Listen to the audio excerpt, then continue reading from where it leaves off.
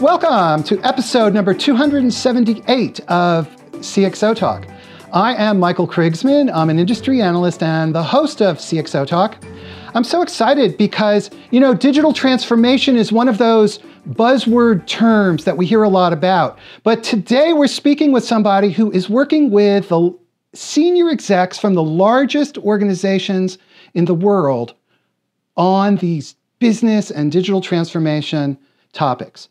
Before we begin, I want to say a heartfelt thanks to Livestream because they provide our video streaming infrastructure. And if you go to livestream.com/CXOTalk, they'll give you a discount. And one other heartfelt request, please tell a friend right now to watch and also like us on YouTube and Facebook. And there's a tweet chat that's going to be taking place right now using the hashtag CXOTalk. So join us there and you can ask questions of our guest, Aaron Levie. He is the chief magician and the CEO of Box. Aaron Levie, how are you? And this is your second time here, and thanks for joining us. Hey, thanks for letting me come back, and I'm glad to be lucky number 278. So this is feeling good. So Aaron, tell us about Box. Yeah, so I guess just a little bit of a brief kind of background and history of the company, and then I'll kind of take you into to today. But we started Box about 13 years ago. The idea was really simple. We wanted to make it very easy to store, share, and collaborate on information from anywhere, any device, any location, and be able to work with anyone. And we first started focusing on really kind of consumers and small businesses, professional end users.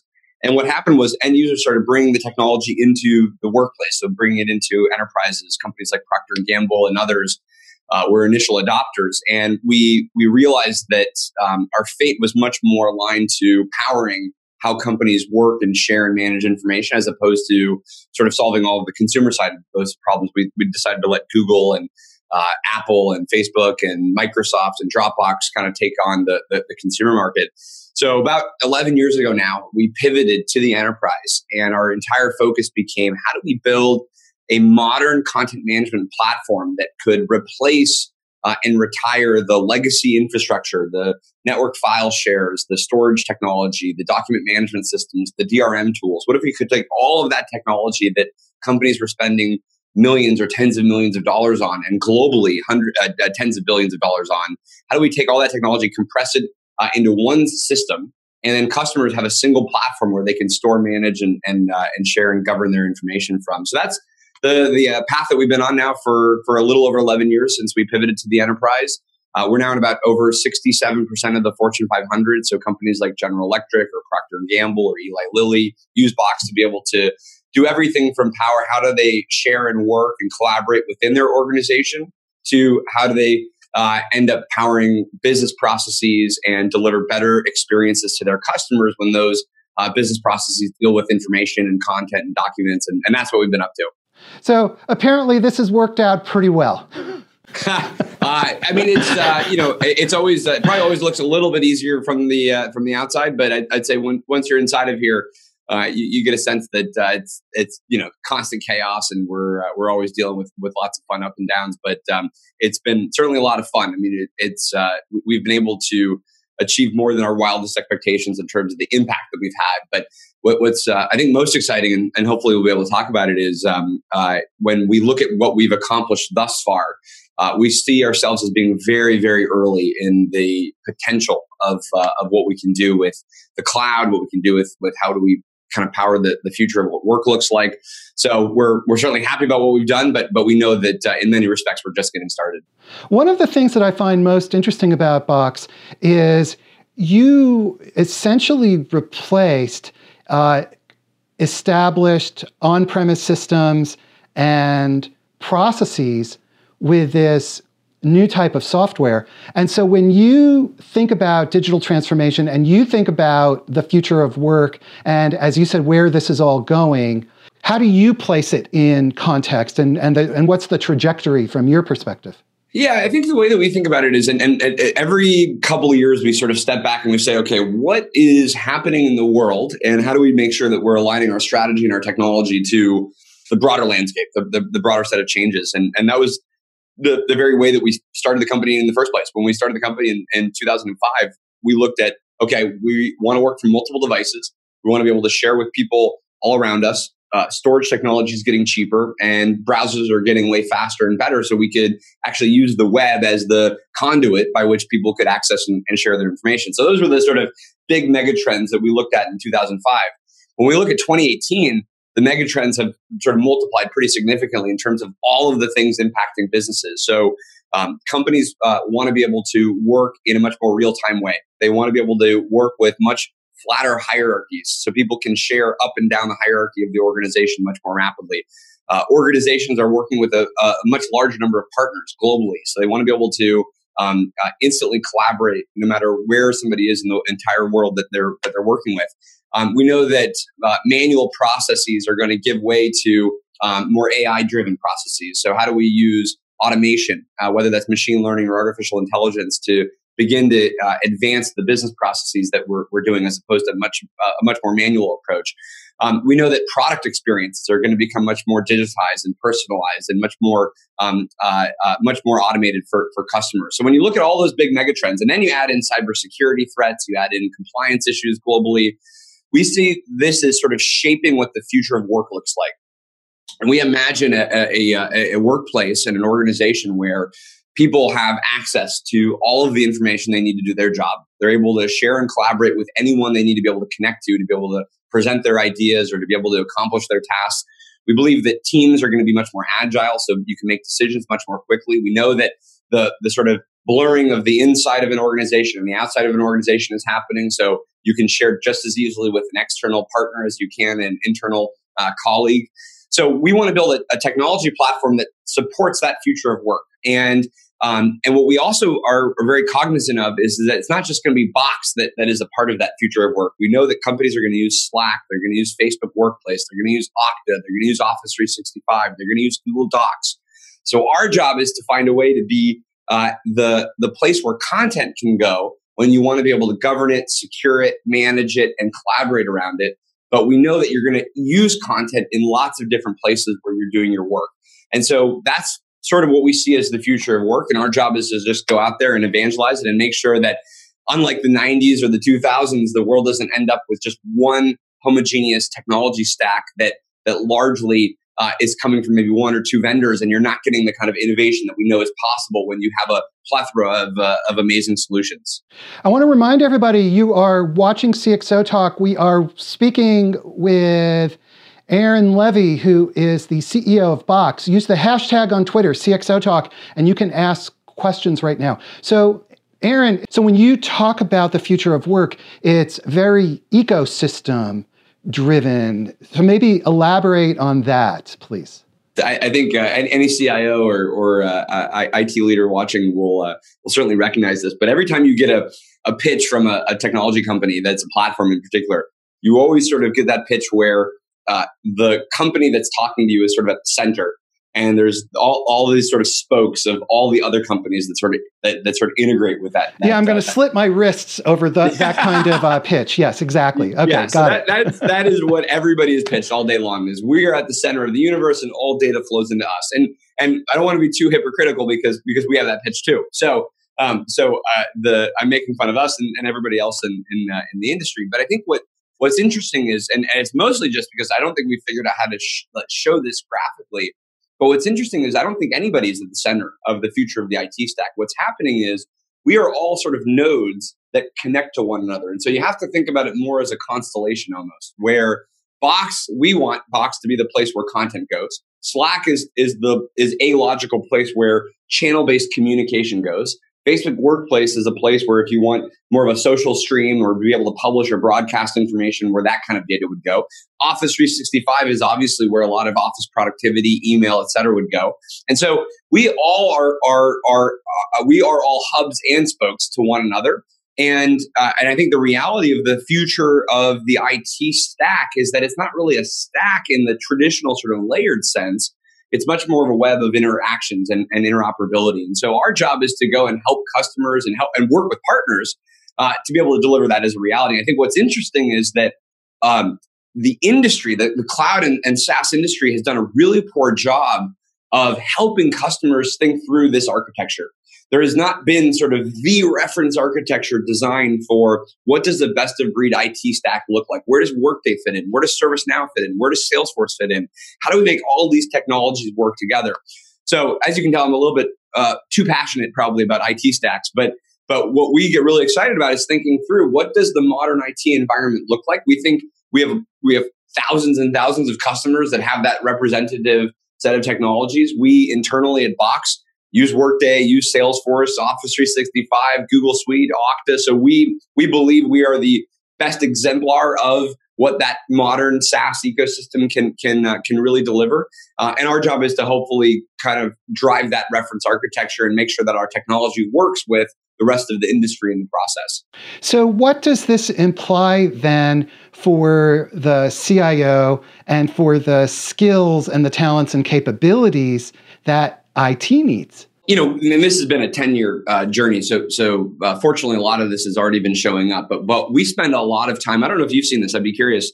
We're seeing a new role emerge in a lot of organizations, and it's titled differently depending on the company. But largely, it's sort of the person who used to be the head of end user computing or head of infrastructure. We're starting to see evolve to sort of the head of workplace technology, the head of workforce technology, the head of employee experience technology. And it's this role that's I think certainly responsible for, but finally thinking through the deep implications of what does a much more collaborative environment look like?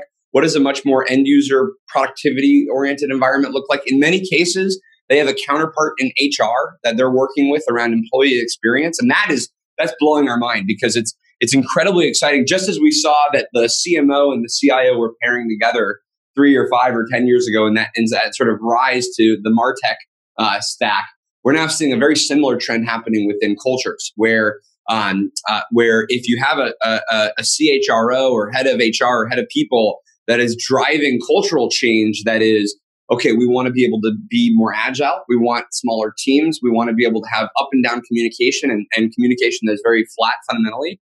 That only works when you have a technology stack that can deliver on that. And the funniest thing that I tend to see is when you have a CEO of a big corporation or a head of HR of a big corporation, and they're pontificating about the new way that they're going to be working, the new way they're going to be innovating, the new agility initiative that they're going to be driving.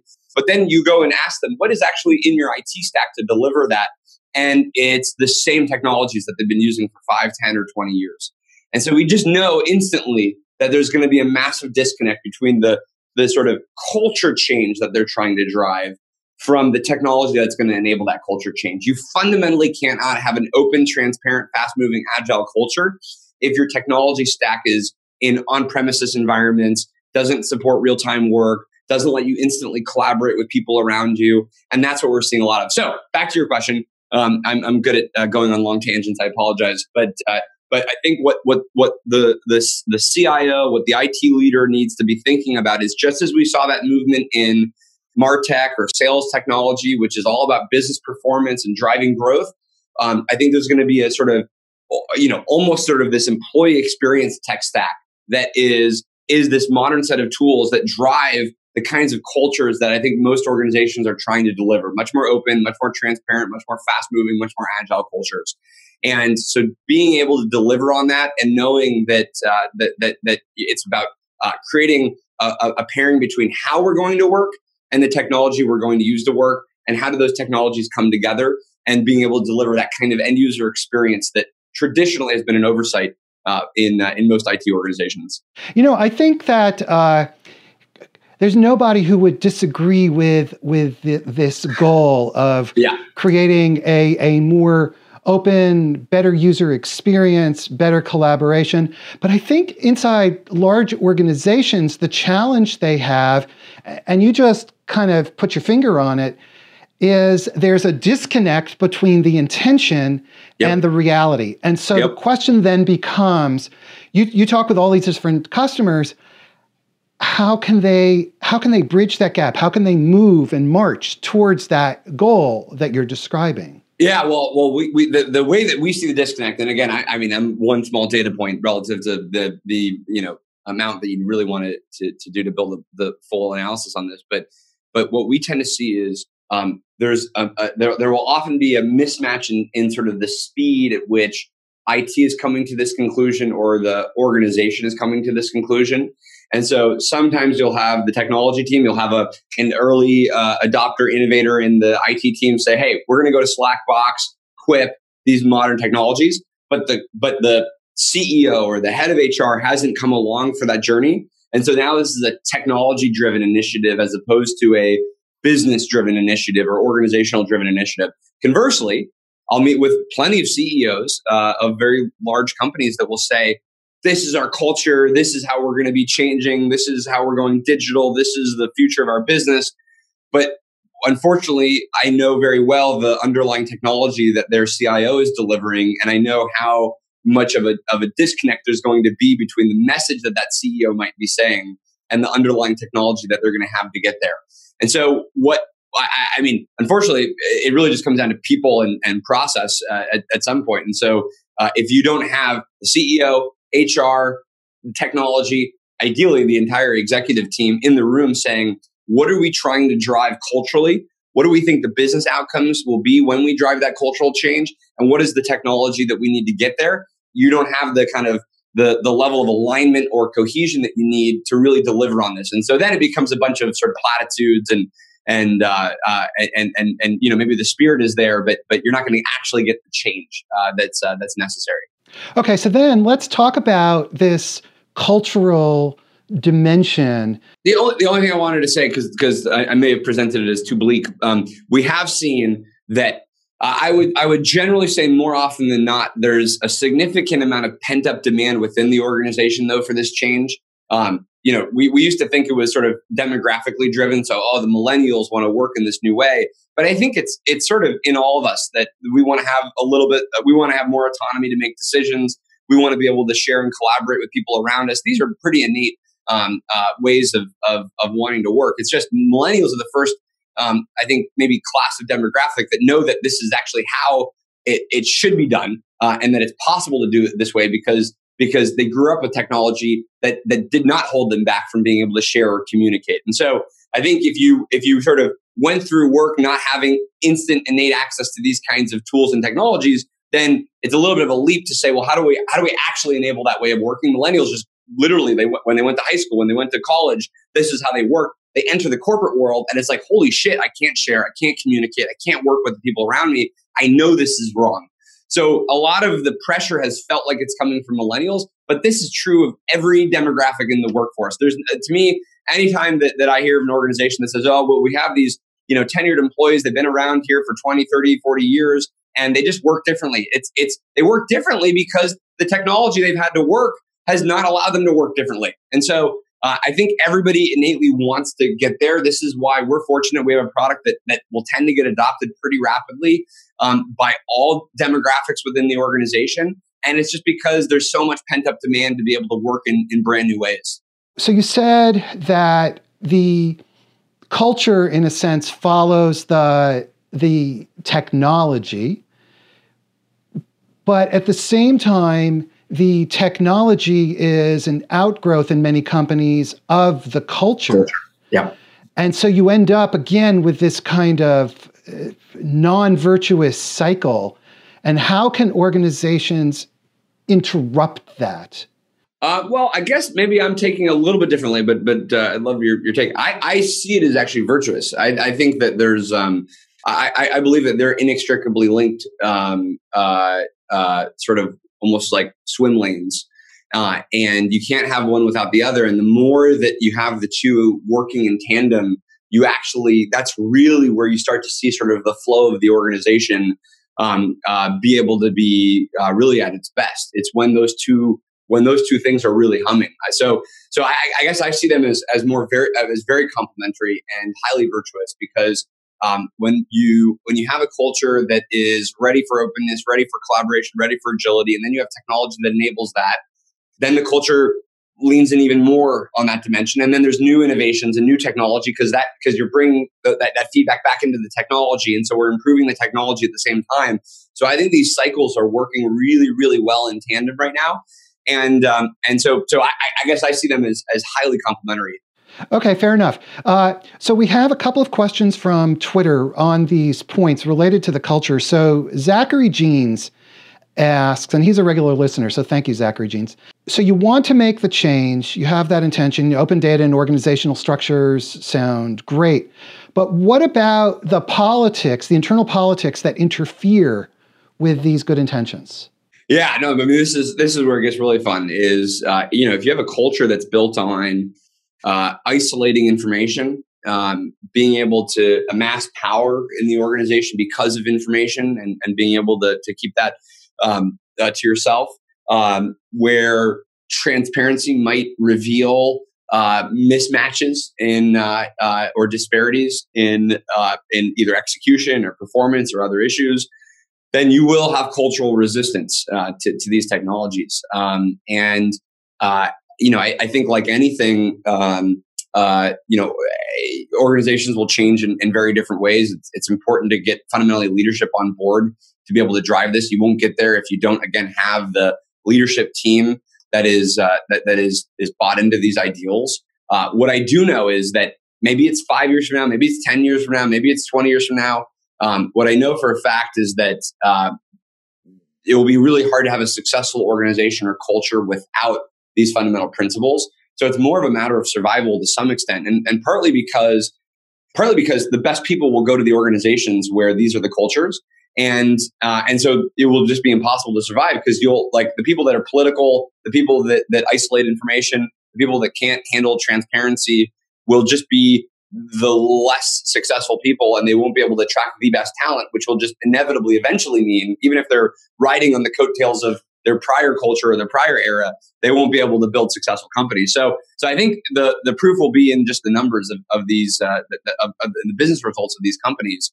So hopefully you can get your organization there by sort of showing the evidence of how much better performing these types of cultures are. There's a great book, and I think there's a lot of I think the principles in this book are awesome. I think there's some, obviously companies will implement them in different ways, but there's a great book called Powerful by the former head of HR from Netflix, Patty McCord. And what's really cool about this book, and I highly recommend every single CIO and every single IT leader reads this. It's a book only about culture and HR, but it reads as the other half to a technology book. It reads as the sort of adjacent set of information to what would your technology stack, what would your organization look like if you ran a technology stack that was of this sort of modern, open, transparent, fast-moving ilk of tools?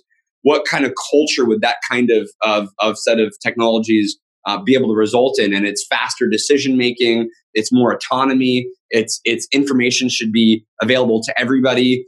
She talks a lot about making sure that everybody in the company has a high degree of business acumen about the business model, and all of these kinds of things only come when information is disseminated, because in organizations, information is power, but it should not be exclusive power. It should be power for everybody to be able to make better decisions, to be able to use better judgment. And I think so many companies have grown up on this idea that we sort of are going to isolate and silo data and silo people. And partly it was just because we had no alternative. You could not have had an open and transparent company in the mainframe era. So it's no wonder that that's how cultures eventually, got built out. But today that's not the case. So that's how I think we'll see this evolve a bit.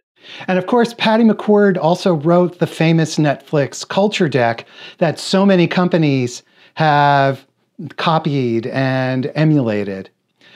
Now, Aaron, what about innovation and the relation of all this to innovation? And I'm also interested about your relationship to the culture inside Box and how you innovate and so forth. Mm-hmm. Yeah, so I think the way that we think about this is making sure that we are building a culture that is fast moving. That we have a few fundamental values that we live by. One is 10xing it. So we want to make sure that people are constantly thinking about all new ways to deliver on product experiences, on business processes, on low end deep in the stack technology innovations, and so the ways that you derive that and you are able to deliver that is a couple times a year. For instance, we have hackathons where everybody stays up for 24 hours and people come up with ideas that wouldn't have normally been on the product roadmap. And there's prizes and hundreds of people participate. And that's often actually what contributes to our long-term product roadmap is the ideas that people will come up with and build prototypes for in 24 hours are the things that then we make as production ready innovations maybe a year later. So we had a technology that we announced a lot last year at BoxWorks called Box Skills. This technology was basically taking the machine learning and AI technology from Google, Microsoft, IBM, and others, and allowing that to be incorporated into Box for our customers. That came out of a hack that took 24 hours to build, maybe about a year and a half ago, and it became a 1 year plus project with 5 or 10 people that is now one of the core technologies of the future of our entire company. So what you want to be able to do is create environments where people can come up with those ideas, but it only works if you actually go and implement them. It only works if people see that there is a payoff in the form of actual delivery of what they innovated on. And so that's one of the many mechanisms that we have. We try and have a culture again where people are sharing ideas with one another and we're communicating the best ideas possible. We're sort of always fighting again, I think the traditions of companies, which is you come into the organization, you're 22 years old, you're sort of, you're the most junior person in the entire company, but that doesn't necessarily mean you don't have the best idea that is going to give us the next $1 billion business model. And so you're always fighting this tendency, which is that new person coming in and saying, well, how do I actually get my idea to a decision maker? How do I actually filter that up or feed it to the right people? And so, the best thing I can try and do is just make sure to hammer that home at every turn that if people act like an owner, if people really are communicating with one another, we're candid with one another with our ideas, that's going to be the best way that we can create a culture where sustainably we're going to out innovate the competition. Now, I'm just like hitting you rapid fire with questions without a break here. Sure, no problem. So let's go back to this IT stack, and let's try to connect the dots now between the new IT stack, this culture shift, and set of cultural goals that you were just describing, and the role of the CIO and where CIOs fit into this world. Okay. I think that I think we need to think about how do we take this set of technologies, again, whether it's Slack or Facebook Workplace or Box, and how do you marry that with the cultural change that organization is trying to drive? And often it will come from a few discrete or distinct business initiatives. So sometimes that might be that a company is trying, let's say it's a retail operation and that company is trying to communicate with all of their retail environments. And they want to be able to make sure everybody's aligned with maybe it's new promotions or new policies or, new cultural efforts. Something like Facebook Workplace then all of a sudden becomes maybe the tool to go use to make sure that company can disseminate that information. We often get brought in a lot of times when a company is facing the need to do much more internal and external collaboration. So maybe your partner ecosystem is changing. Maybe you have new partner relationships that you're trying to drive. And what you want to do is make sure that there's way less latency between sharing internally and externally. And so Box will get brought in to be able to help with that. But I think the CIO has to be highly tuned into how is the culture needing to change? What are the business initiatives that relate to that cultural change? I think that often what gets missed because people, when you go and look at like Silicon Valley, for instance, and you say, we want to be like Google.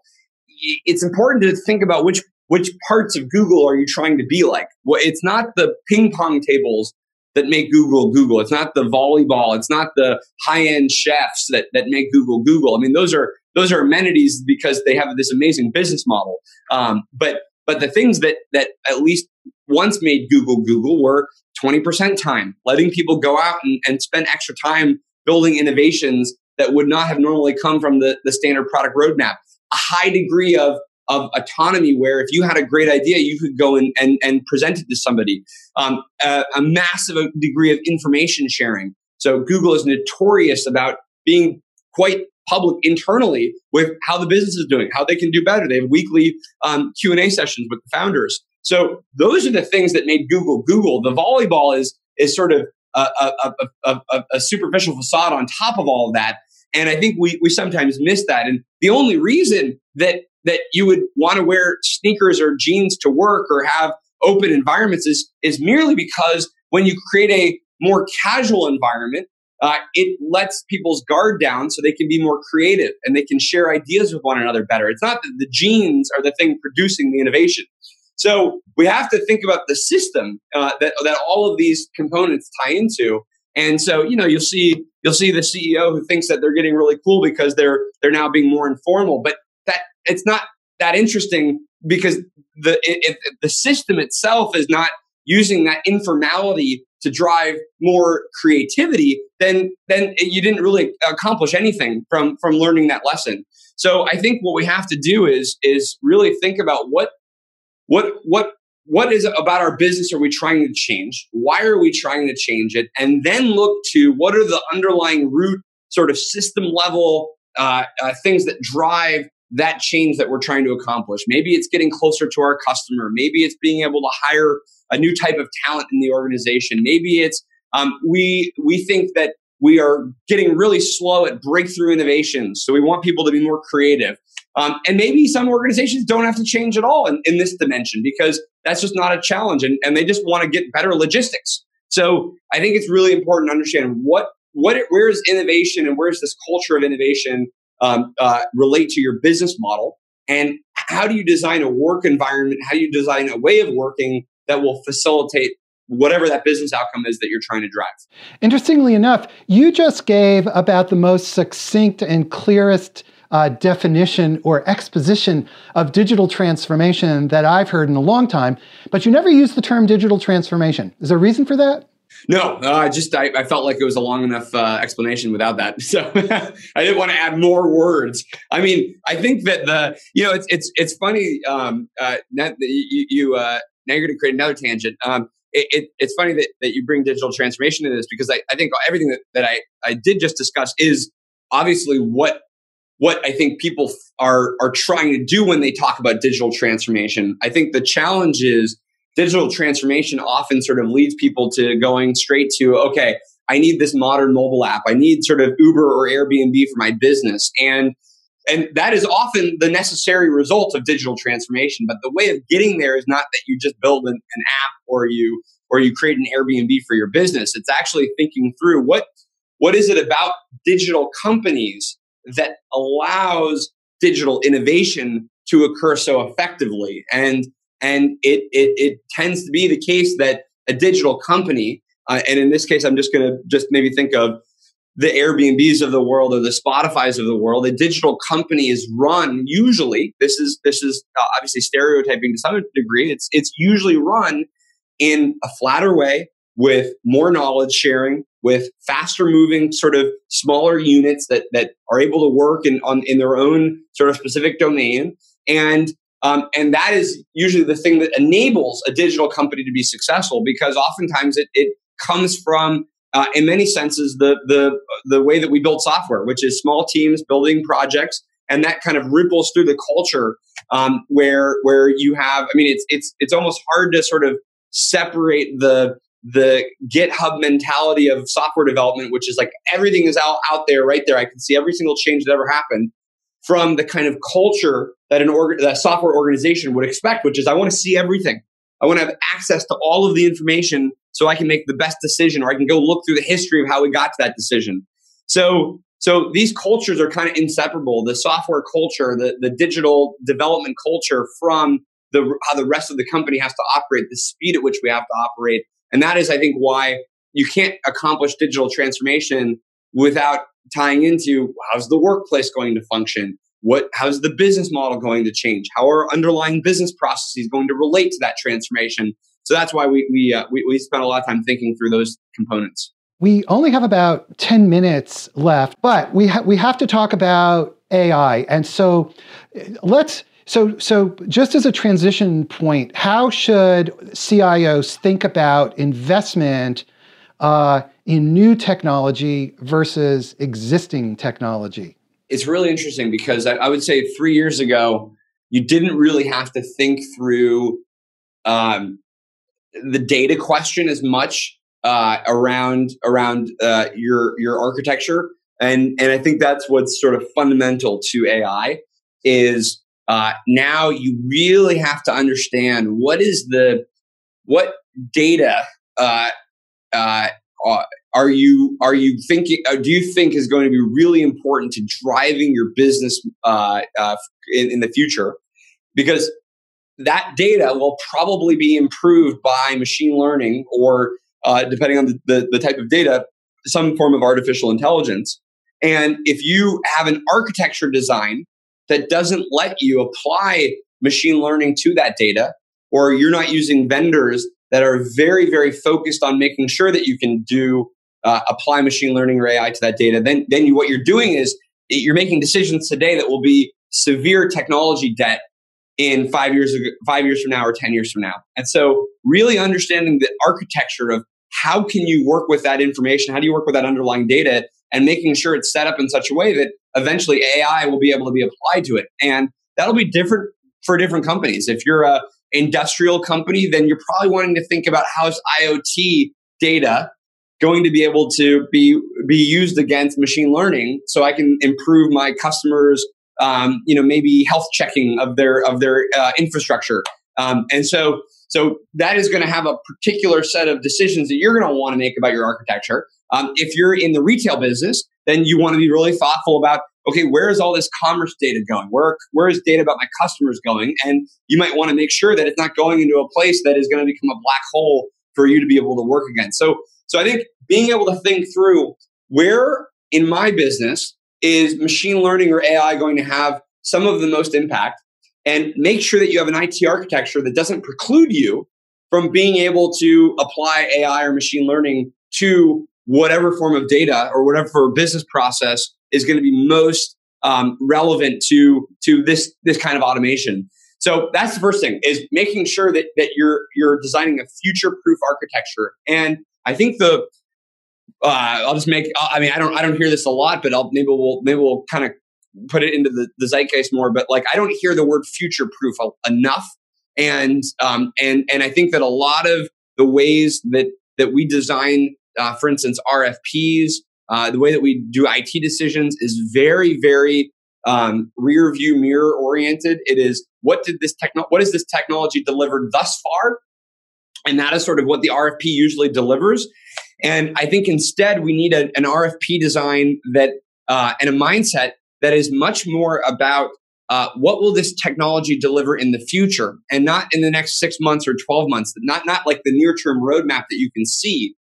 Fundamentally, what will this technology be able to do in 5 years or 10 years? And for that, you're not looking at the code or the features that have currently been developed. You're looking for the principles of the company that you're working with.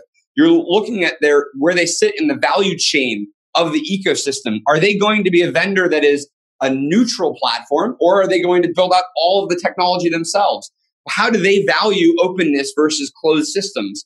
You want to understand the philosophy of the organizations that you're working with just as much as you want to understand the current technology that they've written. So I don't hear this enough from IT organizations, and I think it's a big miss, because I see a lot of IT organizations that will make short-term decisions that almost immediately become debt that they're now baking into their IT architecture because they've gone with a vendor that maybe today could meet today's RFP, but where the trajectory of that innovation is going to naturally asymptote because fundamentally either the values of that organization or the architecture that that technology is built on has an obvious asymptote. So one example I'll just give you to kind of make this as real as possible. We 3, 4, 5 years ago would see a lot of customers say, I really want to be able to share and collaborate on files, but I have to sort of leverage my existing storage technology because I've already made an investment there. And so I'm only going to implement software that works with my existing storage technology. And what we would tell customers is, if you do that, you have to recognize that you're basically, the software that you're implementing is sort of frozen at today's innovation. And this is a period of time right now in particular where there's constant change in the cloud. There's security change, there's compliance change, there's privacy change, there's machine learning change. So you might be thinking you're getting a good value because you're going to leverage your existing storage technology, but in fact, you're basically freezing the amount of innovation you're going to get at the moment you make this decision, versus going with a platform where every week there's new innovation. Obviously, I'm referring to us, but this could be true of any kind of category of technology. So being able to really think through where are the curves actually going, and where do we see the innovation curve actually heading? I would say one final thing on this. Unfortunately, I'm going to my analyst relations person is going to beat me up after this, but I think unfortunately analysts need to also be thinking through how can we improve our frameworks to think about forward trajectory as much as being a snapshot. And I don't think that we see this enough in the waves or the Magic Quadrants is helping customers understand that technology is not static. So this idea of having a dot on a static sort of thing is actually sometimes in a fast-moving environment really, really unhelpful for making technology decisions. I would argue that we need something more like either a quadrant for sort of the principles or values or philosophies of an organization. So you can see this organization is high on the openness and sort of fast change dimension. This one is on the closed static dimension. So I can understand if I'm making a decision based on some particular kind of architecture design, what company is going to deliver against those values more. That's one thing.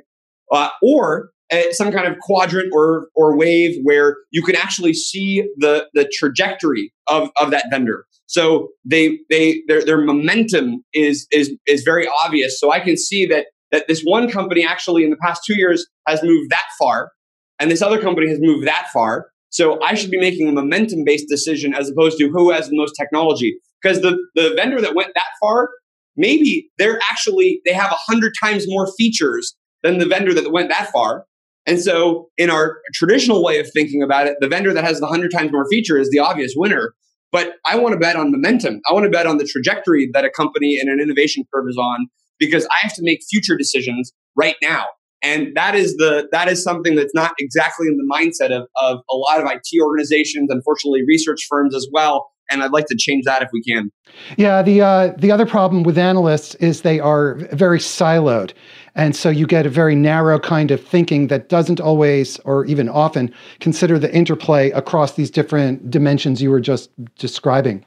By the way, just to be fully clear, I mean, I'm very sympathetic to the fact that making sense of our complex vendor universe is not a trivial task, and we don't make it easy on anybody. So I don't know that there's a better way, other than if we could try and incorporate a little bit more sense of velocity and I think and velocity and sort of future proofness of IT decisions. I think it would be really, really helpful to incorporate into how we think about technology. But I'm not suggesting that I've got the magic bullet on this one. I know we're pretty much out of time. Do you have a minute for one more question? Yeah, sure. So coming back to AI, let's try to link up now AI and the future of work. And there are so many ethical questions. And maybe can you try to weave that story together as you see it? I'll at least share our premise first, and then we can add the ethics in. Our premise is that right now, a tremendous amount of time in work, and I'm going to just focus on knowledge work just for now, because otherwise it's too amorphous and broad.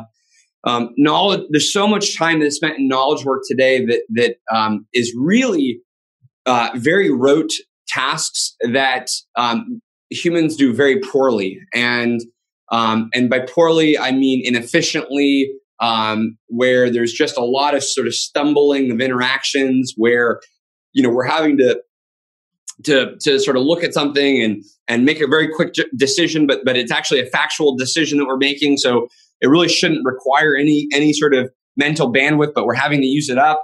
So, and I don't know the ratios. Maybe it's 1 hour a day per person. Maybe it's 4 hours a day per person. But this is like calendaring. This is aligning people on the right information. This is searching for data. This is finding facts about the business. So we spend a significant amount of time at work on things where if you didn't think about how you would accomplish it for 1 second, we know for a fact computers can do. So a computer could instantly get me and a colleague into a room at the right time and the next available time. We know a computer can do that. A computer could tell me, if I asked it, what was our revenue in Q3 of last year. A computer can do that. We know that a computer can do that. It can connect to Salesforce. It can have voice recognition. So the question is, what if we got back all of this time from scheduling and messaging and asking for questions and getting data? And what if we could put that time into being able to do either more fulfilling work or just the work that we are better, more and more capable of doing than a computer? And so that's going to be creative tasks. That's going to be working with customers. I mean, if I just look at one function in our business, just random function, our customer success team as just one random team. Customer success team, their only job in life is make the customer wildly successful with Box. But if you looked at how many hours a day they are not in front of the customer, but instead they're in systems, pulling data, doing messaging, trying to run reports, all of that time is time that they're not with a customer. So if we could automate all of that, it's not as if we've automated the customer success function away. We have automated the technology and data parts of that job so we can actually go and spend more time with customers. And so I think when you look at the vast majority of, at a minimum, knowledge work, the very few jobs in the discrete job sense are going to go away. Many tasks will go away. Many tasks will change or disappear, but the ultimate value of the job doesn't change. And in fact, it will more often than not, lead to that job being able to be performed much, much better. So I think that we are nowhere close to the sort of jobless future that I think is sometimes pontificated about. Even when you come up with the glaring examples like, okay, there's the executive admin that now can be automated, and what will that mean? Well, in fact, what it probably will mean is that a large portion of people that previously could never have had an executive admin now can have some kind of AI and human sort of facilitated assistant that will actually make the market for admins much larger. So there are a lot of these things where I think the markets for different the size of the market for many job functions will actually increase because they will now be more efficient to be able to deliver to a much larger portion of people. So I think we have to be very thoughtful about the ethics. I am not a kind of crazy libertarian around, let's just like wait to see what happens. Innovation is king. We need to be highly thoughtful about it, but let's not go super pessimistic to the point that we actually don't use these technologies to make all of our lives better, both on the employee side as well as the consumer side. And I think we are in the largest sense, the highest level, not sort of getting into specifics, at the largest sense, we are only at the beginning of the benefits and the improvements of machine learning or AI. We're nowhere close to some of the consequences of it. And that does not mean we need to be thoughtful, but there's nobody in their world that could argue that our customer success rep should be spending more time in tools and data than with the customer. And so let's go and automate the things that are just the drudgery of our daily lives at work and make it so we can actually do better work. So that's what we're really excited about. Okay, very sage advice. Well, this has been a very fast 45, 50 minutes, and I'd like to thank Aaron Levie, who is the Chief Magician and CEO of Box. Aaron, thank you so much for taking time. Thank you so much. Take care. Everybody, thank you for watching, and don't forget to like us on Facebook and subscribe on YouTube. We will be back next week with the Chief Digital Officer of Unica Insurance, and he's also a board member of that company. It's a huge insurance company in Europe. So thanks so much, everybody. Have a great day. Bye-bye.